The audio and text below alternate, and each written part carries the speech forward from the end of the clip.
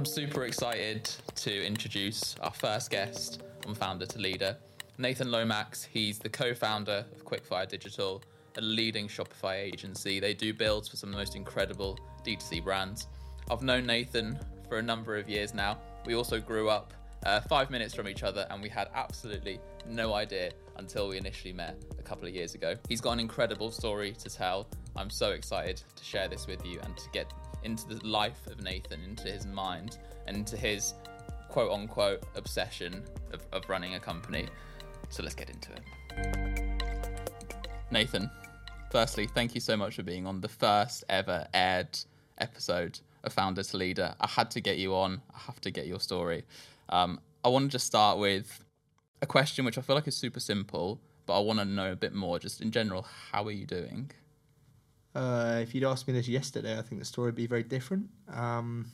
Right now, stretched, I think is the best word. I was having a coffee with someone earlier. Agency life is hard right now. Right, running a business is hard. And I think there's a lot, like on LinkedIn, I'm talking about all the good bits and everything else. And look, they're not incorrect, but that's half the story. And everyone looks at you to be the smiley face. And it's lovely to come on today and share the person behind the mask. And today I plan to share with you all that, yes, by and large, it's great. But there are days where they're dark. They're really dark. And I think it's important that everyone sees both sides. When you say hard, do you mind diving into a bit more why? How long you got? Like, I think, look, when you're growing something and you're growing something at pace, there's some amazing, amazing highs. Okay, like we win some amazing brands. I'm incredibly competitive. And that's a real challenge because I can't help but look at others and want to do more. And it's become a bit of an unhealthy obsession. If I'm really honest with you, I wake up in the morning, I think about work. I get in the shower, I think about work. I take my daughter to school, I think about work. I go to work, I think about work. I walk the dog, I think about work. I get a shower before bed, I think about work. I go to the gym, I think about work. I say goodnight to my partner, and then I think about work. It's all-encompassing, and sometimes it gets a bit much. And there's no release. I've been lucky to have a few holidays this year. I go on holiday, I work. Yeah, I can't switch off. And I can't switch off because I love it, but it's also a bit addictive. And I think that's something that I personally need to address before it's too late. I pride myself on having quite good self-awareness, so I know when I'm getting close. And we've caught us on a day-to-day where I'm close. And I'm close because we work so hard to achieve what we're achieving and to create the agency we're creating. But sometimes there's something called love languages. And you talk about, what's your love language? For me, it's words. I think it's words of affirmation or something. Basically, people just saying, you're fucking great. And it's lovely when it comes from the community and when it comes from, I don't know, other people in the network. But you know what? If it's not your partner or not your team, it doesn't carry the same weight. All you just want is them to be like, you're fucking great. You're really good. And sometimes, I'm really lucky at home. I get it home. But the team, they just look at you as the guy that's going to keep bringing the sales in and keep doing it time after time after time. And what happens when you can't? What happens when you've got nothing left to give? That's hard. There we are. Where did that start? So, knowing you behind this, I'd describe you as probably your typical serial entrepreneur in terms of you just got that constantly wanting to do a million different things. You know me, we're constantly WhatsApping about loads of different opportunities. Yeah. We're always, I want to know from you though, where did that start? Because I know you set up Quickfire quite a while ago with some co-founders, but where did that whole entrepreneurial, I'm obsessed, I can't stop area start? So my parents work in the hospitality industry. Okay, and so they have hotels, and at the age of 4 or 5, I would beg my dad to go into work. I really want to come, Dad. And look, when you're 4 or 5, we've never had Christmas on Christmas Day. Okay, Christmas in my house is the 27th of December. So on the 25th, I'd go in, and at 4 or 5, all the people having their Christmas lunch, they feel so bad for you. Mate, the tips are unbelievable. Right? Because they're like, what, this little 4 or 5-year-old is missing Christmas to work? Here's 20 quid. You're like, oh my God, it's amazing. So I've always had a really hard, all the summer holidays, I'd always work. I love it. I love it. I love it. I love meeting people. I love helping people. That then grew. And then in 2008, I've shared this story a few times, my parents went bankrupt and they lost one hotel. And I went from not quite having it all but almost having what you wanted when you wanted, in terms of we would have nice holidays, we'd have nice cars, we'd live in a beautiful house. And then to see the other side, when you lost all of that and we were living in caravans. Like, I'm not a small person. My sister is a similar build. My mum and dad are similar. Like, we are not small people. And for 4 of us living in a caravan is hard, right? And the sacrifice my parents then gave to make sure that we still went to private school. Like, admittedly, the school gave us like a 95% bursary, amazing. But we still had the opportunities. My granddad chipped in. Everyone rallied around. And that work ethic has left this fire inside me to be like, I have to prove that they made the right decision, which is sometimes, like they'll say now, I'm really proud of you, I'm really proud of what you achieved, but that's not enough, right? I've got to show them more. I've got to be successful. It's not like a want or I'd love to have a success. I have to show them that the faith they gave in me and my sister, the sacrifice they made, the times where, I mean, just to think, like, they're driving to school. And at the time, I'll never forget, we had this red Subaru car, and it was a bag of shit. And I would make them park it down the road because I was embarrassed to have it in front of my friends. Now I've grown up, and I'm like, imagine if that was me and I just lost my business and my children wouldn't let me drive to school because they're embarrassed. Like, Christ, I'm doing all I can. Like, have a bit of, like, emotional intelligence and support me. But, so, yeah, I just think they've got such hard work ethics. They're always working. I'm now always working, and also I see the rewards that work can give. So I see the life I'm able to give my stepchildren and my partner Nikki, and I want more of that. We had the most amazing time in Antigua last year, and we're experiencing things I never dreamt of being able to achieve, particularly when we lost everything. I thought that was my life, and it really upsets me when I see people that think that's their lot. Yeah, they're like, this is it. I've been born into this, and this is what I've got. And look, for many people around the world, unfortunately, that's reality.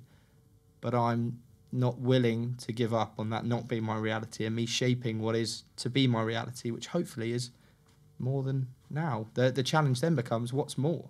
And when is more enough? Yeah, and now I'm like, okay, we have a lovely home life and we've just renovated the house and incredibly fortunate. There's always more, right? And at work, there's always more. Okay, we closed 4 deals. Well, where's the 5th? Right? And at what point do you just be a little kinder to yourself? And that's why I think I need people around me, like our WhatsApps, etc. Because actually, if not, I just keep going. And if I didn't have a partner at home and kids and things to make me realise why I'm doing it, I just keep going. And then, yeah, not so good. That must take its toll, though. Like, you used the word there, but like the theme I'm getting overarching is sacrifice. So I relate to you really well. So like my parents, they fled from Croatia during the war in the 90s. Came to the UK with absolutely nothing, started from scratch. So I grew up, like, we literally had nothing. Like, my mum would go for, like, reduced in the evenings at Sainsbury's. That was how I grew up. So to now have a business, there was always, like, a hunger in me, which was, like, I have to not just make them proud, but I have to do something more. Yep. So I fully hear you. But the word that I use quite often is there's an element of sacrifice that I feel like I've made. And from what I'm understanding from you, it sounds like you've made a huge sacrifice. Like, what toll does that take on you?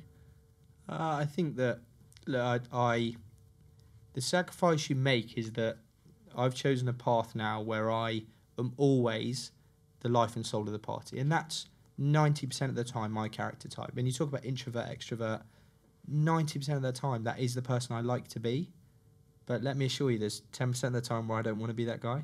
I don't want to be making the jokes. I don't want to be centre of attention. I don't want to be any of that. I just want to be blending in with the crowd and just being myself. And actually, sometimes I come to London and I stay in a hotel, and yeah, I don't mind admitting that sometimes I'm due to go to an event, and I know how hard it is running events, right? So I feel compelled to go, but sometimes I just want to sit in my room and have Dominoes and like not do anything and not talk to anyone. And so when we go on holiday and I was, let's go and do this. Going, like, no, I don't want to speak to anyone. And like, over Christmas, what did you do? Did you see loads of people? No, I sat inside and I just didn't entertain. I just was at one with myself and my partner and the people that are really important to me and my family. And yeah, I mean, we're making a massive sacrifice right now. If you try and build an agency to exit, which inevitably is what we're trying to achieve, right? I feel like we're so close yet so far. And so the sacrifice feels like it has to happen even more than it has in the last few years. If I've got more to give and I'm kind of learning stuff about myself, like, is there any more in the tank? I don't know. But also it hurts so much more now when things don't go to plan. Like every move now feels like it carries so much more weight, which is a weird position to be in because there's so much pressure, and sometimes it's hard to release that pressure. Talk to me about LinkedIn then. So you're like, is all of this, everything that you're sort of saying, there's like this hunger you wanted to create something amazing. I would class you almost as like a micro-influencer on LinkedIn, I think, which I don't know if you'd use the same label yourself. Garbage. No. But where did that come from? The desire I want to build some kind of platform on this social media channel, which I know will benefit X. Where did all that come from? So it started with Spencer Gallagher from Agency Nomics, an agency, Cactus. And yeah, I really admire him. He's taught me so much. And we talked about meaningful conversations. And I then read Daniel Priestley's Key Person of Influence. And we talk about imagine a dartboard, imagine the red circle. All of the opportunities come to the center, the red circle. Okay, and so to dominate any industry, you have to be in the red circle, not the green or the bullshit around the edge, like that bit in the middle. And then you think, okay, well, the more conversations I was having, so when lockdown happened, and I went from having 50 conversations a month to 20 a day, and everyone's like, yeah, 20 a day. Honestly, 20 a day for 30 minutes a time for 10 hours, without breaks, without lunch. I wouldn't advocate it now, but that's what we did. Okay, and then I saw the growth of the agency and the pipeline and the reputation grow and everything else, and I was like, oh my God, this sacrifice or graft, etc., has got us to this point. And now I'm trying to find the thing that's going to turn the needle like that did. And I'm desperately searching for. I didn't want to go back to 10 hours a day non-stop on calls, but that turned the needle. And I want to find something that does that, ideally without the 10 hours a day. So yeah, I mean, I lost my train of thought a bit, but I think that fire in me came from Spencer. Then I said, actually, on LinkedIn, there's a bit about praise, recognition. Like I can't say I don't get those endorphins like everyone else does when you get traction on your post. I also can't say how my head is in the bin when I don't. Yeah, and we announced the other week we're opening in Dubai, and it reached like 55,000 people, and it makes me feel really warm inside. I announced the other day that we won a new client, six engagements, and I can't tell you how shit that makes you feel as well. So I think a lot of it is just I don't even know why I do it, if I'm honest, because it started off by helping others, and I would use my platform as a way, and now I've built an audience. Like now I'm starting to do like these platform takeovers, which give me so much fulfillment, which is, I've got a real good friend called Martin Oswick, and he's had some difficult times, and he's now closed his agency, and his daughter's got an opportunity to sing in New Zealand. And that's cost the family like $3 or $4 grand, and they're not in a position to do that. They've got 3 or 4 kids. So he's done this crowdfunding thing, and I think what you'll see in the coming days is I'm going to do a post and just use my network for good. Like, I'm investing in some brands, and can I give them the platform? I spoke to an amazing young founder yesterday, Elle, and she's built an incredible clothing business, and I want her to get the traction from it. So I love helping others. Now I've got the platform to do that. But originally, if I'm honest, it was just for validation. That's the word I was looking for. It's for validation. I can't tell you who from. I literally don't know. But it's from other people saying, shit, he chose not to go to university, which is another bee in my bonnet. I didn't go the uni route when everyone, and when I say everyone, I think bar like 2, went to university, and they've all gone on and done fantastic things. And I have such a bee in my bonnet to show society that that is not the only way, that now I'm constantly posting to almost validate myself that I've made the right decision. You do a lot with academia though, right? So you do a lot with like your old school. I know that you work with a couple of others as well. So like what where's that link and why? Well, I guess like when the school found out we'd gone back, I mean, this story always gets me a little bit sad, but I go into school and I'm having the best time, right? I've been given this opportunity. The school is 450 years old. They give out 2 scholarships at 50% of the fees. Like, the fees are extraordinary. So 50% is still a lot of money, but it's more accessible. Okay, so I get selected, and I wasn't amazing at sport or amazing at education or whatever. I was just okay at most things. And so anyway, I get the scholarship, amazing. Then I've got this drive that I've got to prove to them, etc., etc. Then I come into school one day and I tell them that I'm going to have to leave because what's happened to my parents? Every child, teacher, groundskeeper, you name it, signed these bits of paper as a petition to keep me at the school, which I still have today. And I'm talking sheets and sheets and sheets of names. And I can't tell you how amazing that makes you feel. The trouble is, it's also lit this fire inside me that I can't put out, which is like the school then chose to give me a 95% bursary so I could stay, and all of a sudden this doom and gloom situation, I'm suddenly there and I'm having the most amazing opportunities. I'm meeting amazing people. I'm playing in amazing sports teams. I'm doing everything I've always dreamt of, and I couldn't have done that without the community and with the school. And so now the school are like, can you come and sit on this committee? Can you come and do this? I'm like, absolutely. Like, if I could, I would love to make enough money to give someone like me the opportunity I had. So I'd call it, rather vainly, maybe not the Nathan Lomax bursary, but something that gives someone the opportunity I had. I'll go and find them. Ideally, it'd have an entrepreneurial link. And I'd say, okay, bring me your idea, pitch your idea. You need incubation, you need support. You also need a great education as a foundation. I'm going to personally put you through this school. I would love to do that, but that's a lot of money. So right now, what I'm thinking about is, can I create an investment fund where people that leave 10 years afterwards can tap into 4 or 5 grand, whatever it is a bit of a kickstart to help them realise their dreams of running a business. But yeah, I'm super passionate about education. I'm super passionate. I actually saw my granddad last night, who's someone I hold so dear to me and gave me that opportunity. And he was saying he gave up his pension and put his pension into education for his children and then his grandchildren. And I think, if I could be half the guy he is, I'll be happy days.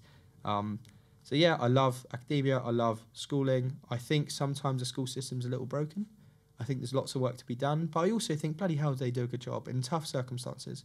I look back and I always used to not mess around, but I'd always just about get that balance right between having a bit of fun and studying, etc. But I look at some people and I was like, you are a proper little arsehole. And like that poor teacher that had to put up with that, like, that is tough. Like, they're doing their best, right? And they've also got families and they also are thinking like they probably don't want to be there either. So just give them a bit more time. But yeah, all in all, I love supporting schools. I'd love to do it more.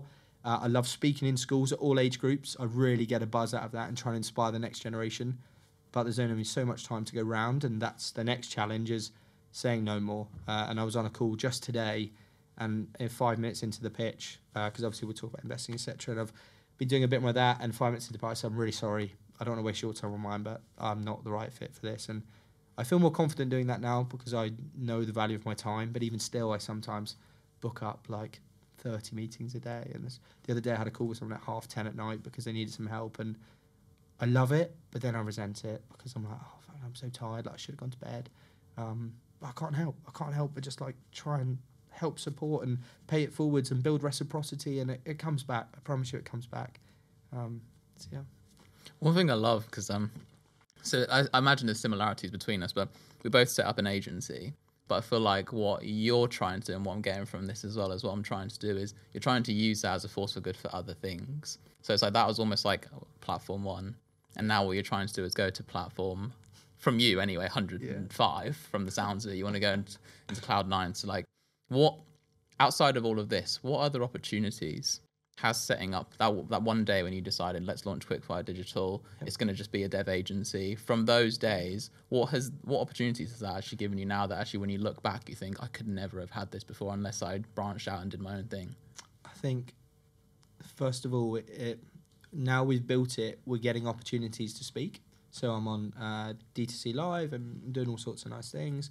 I come on shows like this, and I love sharing the story and trying to inspire others. I've got opportunities to invest, which I could have never dreamt of, and I never realised how accessible investing was. I always had this theory of like angels and these big business tycoons, like you don't have to be that to invest, right? You can invest, and I sit on boards and I advise, and I love that.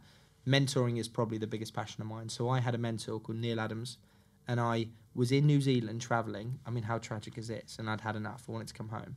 And I messaged him and said, like, can I work for free? Blah, blah, blah. And I messaged thousands of people. I got blocked from LinkedIn. But then I replied and got back on and messaged loads more people. And the third person I met when I was back was this Neil Adams guy. Took me under his wing, free of charge, every Tuesday. I'd go around his house. He'd make me lunch. He'd give me a day of his time for free for about 2.5 years. And that has also lit another fire in my belly to be like, Christ, you've now got to pay that forward and do it for someone else. So now I've been immensely blessed to do it for 4 or 5 people, and then they started to get success. That's addictive as well, right? When they're getting success, you're like, oh, can do it more. And now when you speak, more people come and you mentor more, and then more people come. And it's just like this snowball that keeps building and building and building. And now the opportunities to speak, to mentor, to teach. I even got invited to like do some weird MBA program and like all sorts. For like, free? For free. Like I had to, I wasn't on the program. I had to like teach the program. And I'm like, what? This? I sometimes feel like a bit of a fraud, right? I'm like, what? This little guy from Norwich? Like, come on. But the opportunities that I'm getting are amazing, and I'm immensely blessed at those, or for those. But sometimes I struggle when to know when the right opportunity is. And like, take the investing as an example. I now get maybe 7-8 decks a month. Like, it's really humbling. But at the same time, I'm so shit at saying no. I'll be like, oh, I'll invest in this business. Yeah, no worries, what you need. And I'm like, oh, I don't like the product, but I just feel so bad. So I need to be a bit tougher with that. Like, I think people talk about selfishness as a negative, but actually I really want to embrace in the next 6 to 12 months how I can be more positively selfish. Like, by me being more positively selfish, I am freeing up my time to do something that I can help someone else with and offer more value.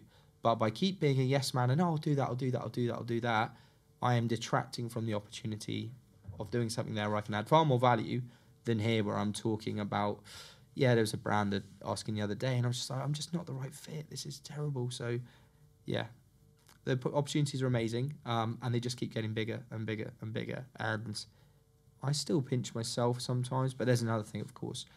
That chance to reflect is, yeah, I come on the odd thing like this and I love it because it actually, verbalizing it all makes me realise, like, shit, this is my story. I'm not reading this or listening to this on a podcast on a sun lounger and this is someone else. This is my story.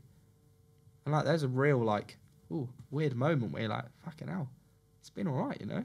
It's been all right. It's tough. It's really tough right now. There's things I'd love to change, but by God, has it been an amazing 10 years since I left, or 28 now, like 10 years.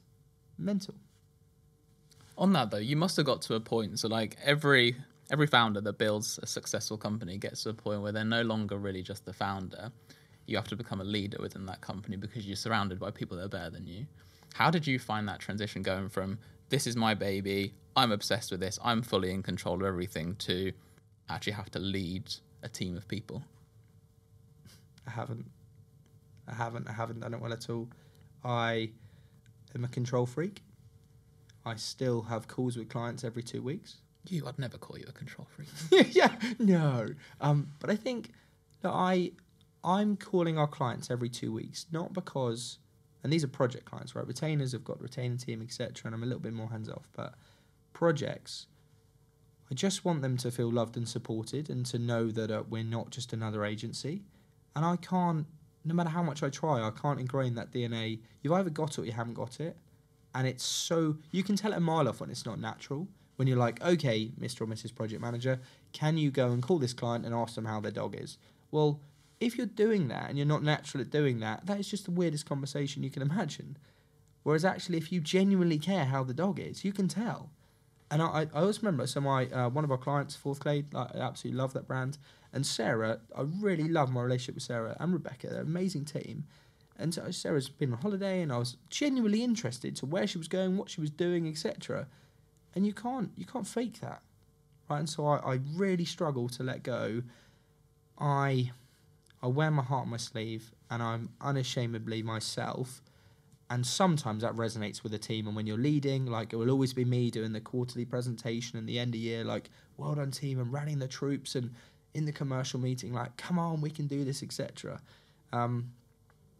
Sometimes recently I've let the other side slip in, which is actually this hasn't gone so well, and this bit isn't good enough. And the other day someone pushed a feature live and it wasn't right, and I just was so incensed of all the hard work and graft and effort to get to this point on an amazing brand, and someone just hadn't cared as much as I cared and just rushed it and didn't get it right. And I went in that meeting and all the development team was sat there, and I was like, this is not okay. These are not the standards we set. And yeah, in hindsight, I maybe should have gone a bit softer, but I'm really struggling to balance my wish for where the standard should be and the journey the agency needs to go on to hit those standards. I want it yesterday. Like, why are we not doing certain things that I deem as normal? But then when you talk to people, you realise that's not normal. Yeah, the standards that we have as founders sometimes are not attainable to a whole team. And I find that really hard to accept. I'm nothing special. I'm just an everyday bloke from Norwich with a partner and 2 children. Very stereotypical. There is nothing there that you're telling me that you can't do. But again, with the marketing team, stop comparing yourself to, like we're doing better than them. You're not competing against them. You're competing against them up there. Like, the whole mindset shift is massive. And I'm trying to get, like, I want people to obsess as much as me. Like, great, you've done 45 events. How are you going to do 50? Great, you've got 1,000 people in the community. How do we get 5,000? Yeah, and the trouble is misinterpreted, that can come across as not great leadership. Yeah, because I'm saying, well done, pat yourselves on the back, what's next? Because actually sometimes people don't want to keep pushing and pushing and pushing. They just want to reflect on what they've done, and that's okay. So yeah, on balance, I'm struggling to make the transition. I'm struggling to let go. I'm trying to bring people in to help. I don't want to lose the DNA of what makes us special and unique. A lot of the work that comes to us is through referral. I'm really proud of that. But look, if you send us a client, as you have done many times, and we're hugely grateful for that, that's not just a client. That's a relationship with you and I that we've built over time. That's a relationship between Novus and Quickfire. Like, there's a lot at stake. Yeah, and the people don't always see that. They see, this client has been really unreasonable. I, therefore, am going to look at this tomorrow and I'm not going to respond to that ClickUp task. As an example, not maliciously, just because it's now 5 o'clock, etc. No, I don't care what they've done or said. Respond to the ClickUp task. There should never anyone go home with a ClickUp task unresponded to. Because it's not just a relationship with a client and their network. It's you guys and our agency. It's you and I at a really personal level. Like, there's so much at play, but people don't see that. They just see that this client and them, and it's very transactional. I don't want them to see the bigger picture without overwhelming people and putting too much pressure on. We just did the project for Fourth Glade. Really exciting. How did that come to us? It was an introduction through someone else. So there's so many moving parts. It was like, just don't drop the ball. And actually, me checking in 2 weeks, if the ball has been, looks like it might even be dropped, I can pick it up. I'm not doing it because I want to micromanage the team. I'm doing it because I want to support. But sometimes that over-eagerness to support can come across as micromanagement, and sometimes people don't feel like they've got the autonomy, and that's not great leadership, right? Do you genuinely believe, deep down, as a founder of a company, that everyone else in the team can obsess as much as you do about what they're doing within the team?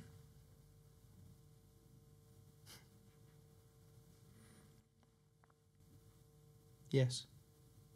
Yeah, I do. It would be too easy to say no, and the common answer is no.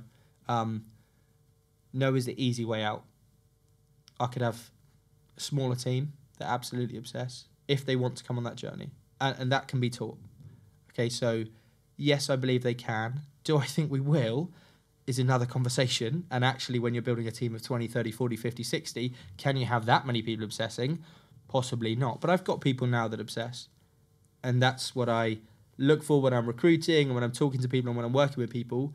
But sometimes my style isn't everybody's style. And I need to really appreciate that, because I sometimes can't understand why people don't obsess. And I'm just like, and it doesn't just have to be obsessing about getting something right or whatever. It's just customer service. Like, I've grown up in a world of hospitality when as soon as that starter's down, in like a minute or so, you're coming back, is everything okay? Well, that should be no different to a project. You've onboarded a week. Is everything okay? Have you got everything you need? Oh, I couldn't remember how to do ClickUp. Well, the client's not stupid, right? That's not their fault. You just need to get them onto more training and help them. And okay, our main course. Okay, well, yeah, I've dropped my knife. Well, let me get you another knife. Like, it's just super basic, ingrained at me from a very young age, and I want everyone to operate like that. And I believe that obsession is what sets us apart, right? People say, well, why have you grown as quickly as you have and to what you have, etc., etc. If I didn't care as much, we'd be another vanilla agency. And for the record, there is nothing wrong with that. But that's not the life I want. And that's not the team I want. And it's not the clients I want. I want them to obsess.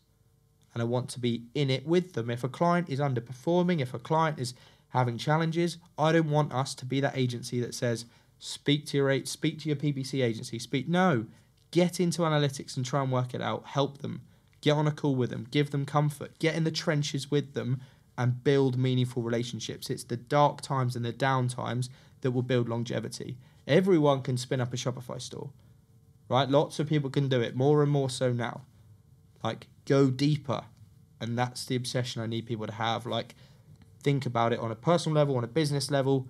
Okay, I want to know your numbers from last week. Why do I want to know your numbers? Because I want to see if they're up or down. And if they're up, I want to pat ourselves on the back. And if they're down, I want to see why they're down and I want to do something about it. And it might be nothing to do with us. It might be nothing to do with web at all. But I also don't want that clock started. Because that's another thing that pisses me off. We're not a solicitor. We don't need to bill for every second. I get commerciality and all that good stuff. But sometimes there's like a human element that just muddies the waters. Right? And that's perhaps why we could be more profitable or whatever. But I call it the Morrison's test. Can you go down every aisle of Morrison's and know that you can look everyone in the eye and be perfectly happy that you've done the right thing? And if you can, happy days. If I'm ducking and diving and hiding myself in the freezer aisle because there's a client over there that was pissed off, I hate it. So going back to the obsession bit, how do you close that gap between I believe people can be as obsessed with me to I'm not sure people will be as obsessed with me? How do you close that gap? Or how do you intend to close that gap? Well, the first thing people have said is you need to lower expectations, but I don't buy it.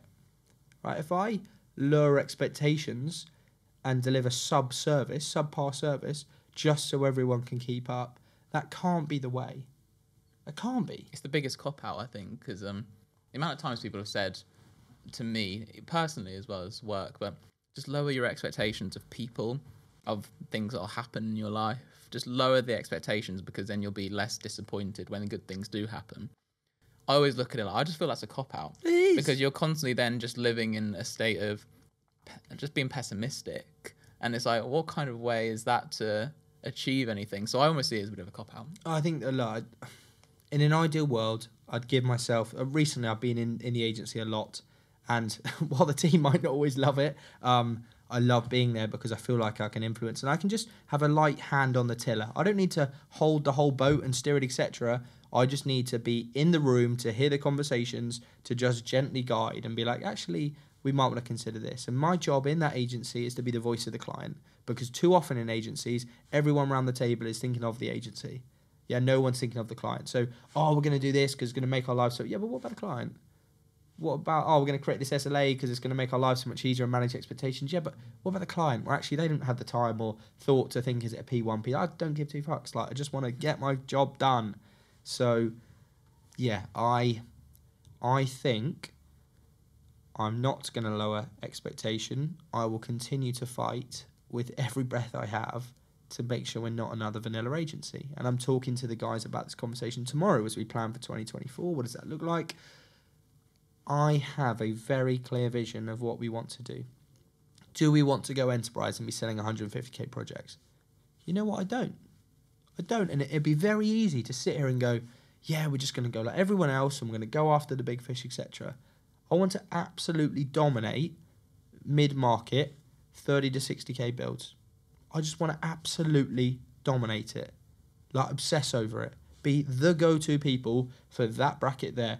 Brands from 2 to 20 million. Like, just absolutely obsess over it. You might get the odd one at 50. You might get the odd one at 1.2. No problem. But I do not want to be doing 150 grand builds one week and 15 grand builds the next. I just don't want it. I really want to obsess over the middle market and how we service those exceptionally and build a fantastic client base. We've got some amazing clients, amazingly fortunate. More of that. And that comes down to obsessing over tunnel with those people. Like, narrow the kind of scope. We're going after those people. Pretty passionate there, sorry. All good. What are some misconceptions you think people have of founders, of business owners, business leaders that you kind of want to talk about? There is a mask that is worn every day when you get up, and don't think that just because they're happy or coming across as happy that they are happy. I have 4 people in my network that have committed suicide in the last 4 weeks. That's a massive problem. All male. The biggest killer of males age 18 to 35 is suicide.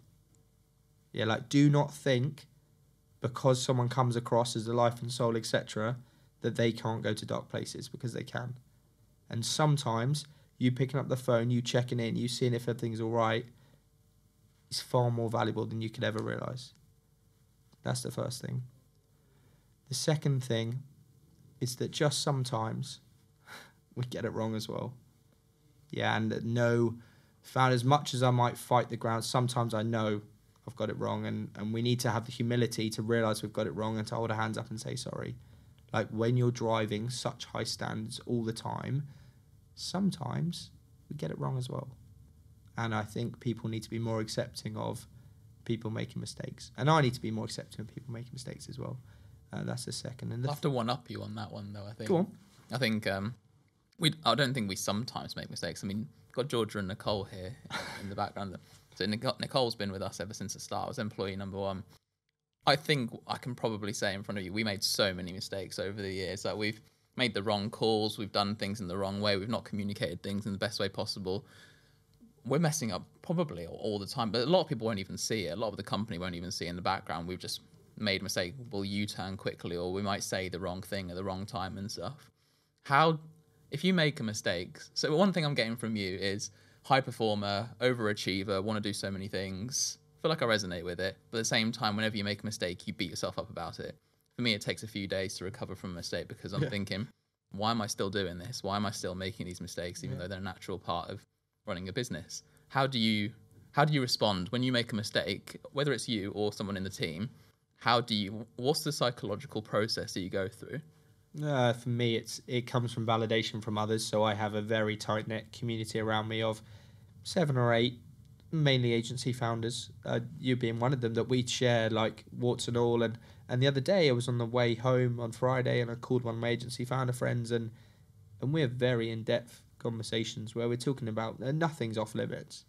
And I think that vulnerability, it's rare in males to share like that level of vulnerability, both personal life and work life. But I need more of that. I need the ability to say to people, because also they say don't air your dirty laundry in public. If you've got a referral partner over here, let's say you and I, right? And if I said to you, Antonio, this has gone absolutely disastrously, but in the back of your mind, you were just about to refer a lead and you're like, yeah, but if that's going on, then is that going to be right for that person? And actually we could do with that lead. So it's just about finding those people that you know you have that depth of relationship to say, you're not going to judge me either way here. This is the honest reality of what's going on. And sometimes it's not all roses and home life, work life, whatever it may be. And you need someone to share that with. So yeah, particularly when I make mistakes, I do too, dwell on it and think, okay, like, Christ, why have I done that? Can't undo it. And then I start to get to the realization that actually it's okay. It's okay to make mistakes. And just in the heat of the battle, I have every intention of what I want to do. And then it actually happens and you're like, nah, I didn't make the right call there. I should have done that differently. But look, we all make mistakes. And the one thing I would say is you've got to fail fast. And that's when I sat down with an agency friend of mine for lunch last week. We looked at 2 reasons why agencies are breaking a mill versus not breaking a mill. One was having the vulnerability and self-awareness to get external help in, non-exec boards, etc.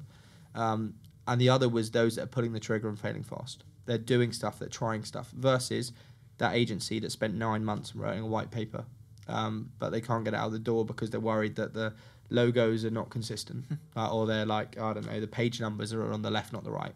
Like, does not matter. Get it out, test, get feedback, do it again. And that relentless pursuit for more, linked with the obsession. I think I look at the events this year, right? Rose done a sterling job, 45 events. Most agencies are struggling to get out 3 or 4. Yeah, 45. Just get it done, trial it. Does it work? Do more of it. Does it not? Stop it, do something else. How many mistakes were made out of those 45 events do you think that you can think of? Here we go. So every time we run an event on LinkedIn, bar one, I've posted about it on social. The one I didn't is a breakfast event in July this year. 14 people booked, 3 people attended.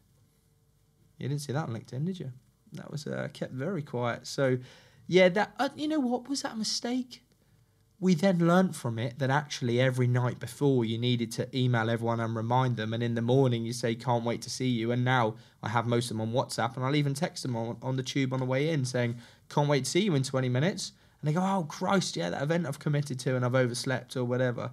So that one we definitely made a mistake. A couple of others, a couple of times we've had a venue booked, and the Eventbrite and the Google Meet have two different venues. So we've sent half of them to the Ivy and half of them to King's Cross, and that wasn't ideal. Just one this week. I mean, that little thing.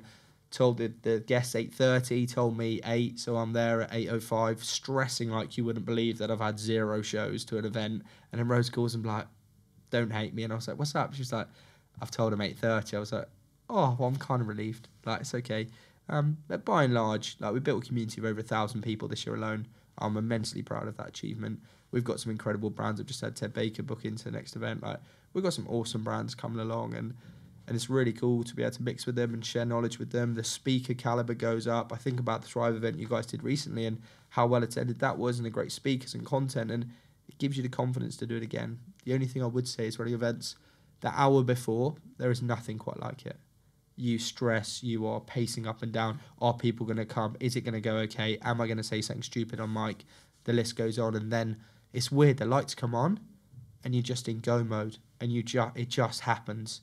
And then at the end of it, you're like, oh, geez, I did it. And you don't think anything of it. And then you're like, on to the next one.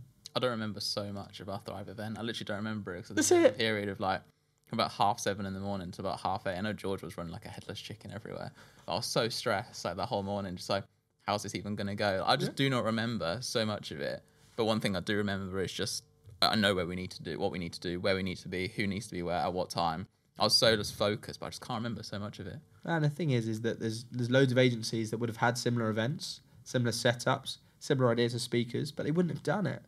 Yeah, they wouldn't have pulled the trigger because there's this self-niggling doubt of, oh, but what if this? What if that? What if the speaker pulls out? Like, there's always ways around it. What if someone's ill? What about if someone's on holiday? Like, people step up and rise to it, and it's amazing for the team as well, right? You get an opportunity to present and share what the magic is happening at Novos, and I think it's really important to do more of that. I think one of the best things we've done the events is the collaboration with agencies, with partners, with sponsors. Like, that's been unbelievable to see the amount of sponsors that are prepared to put the money where the mouth is and say, I'll back you, I believe in you.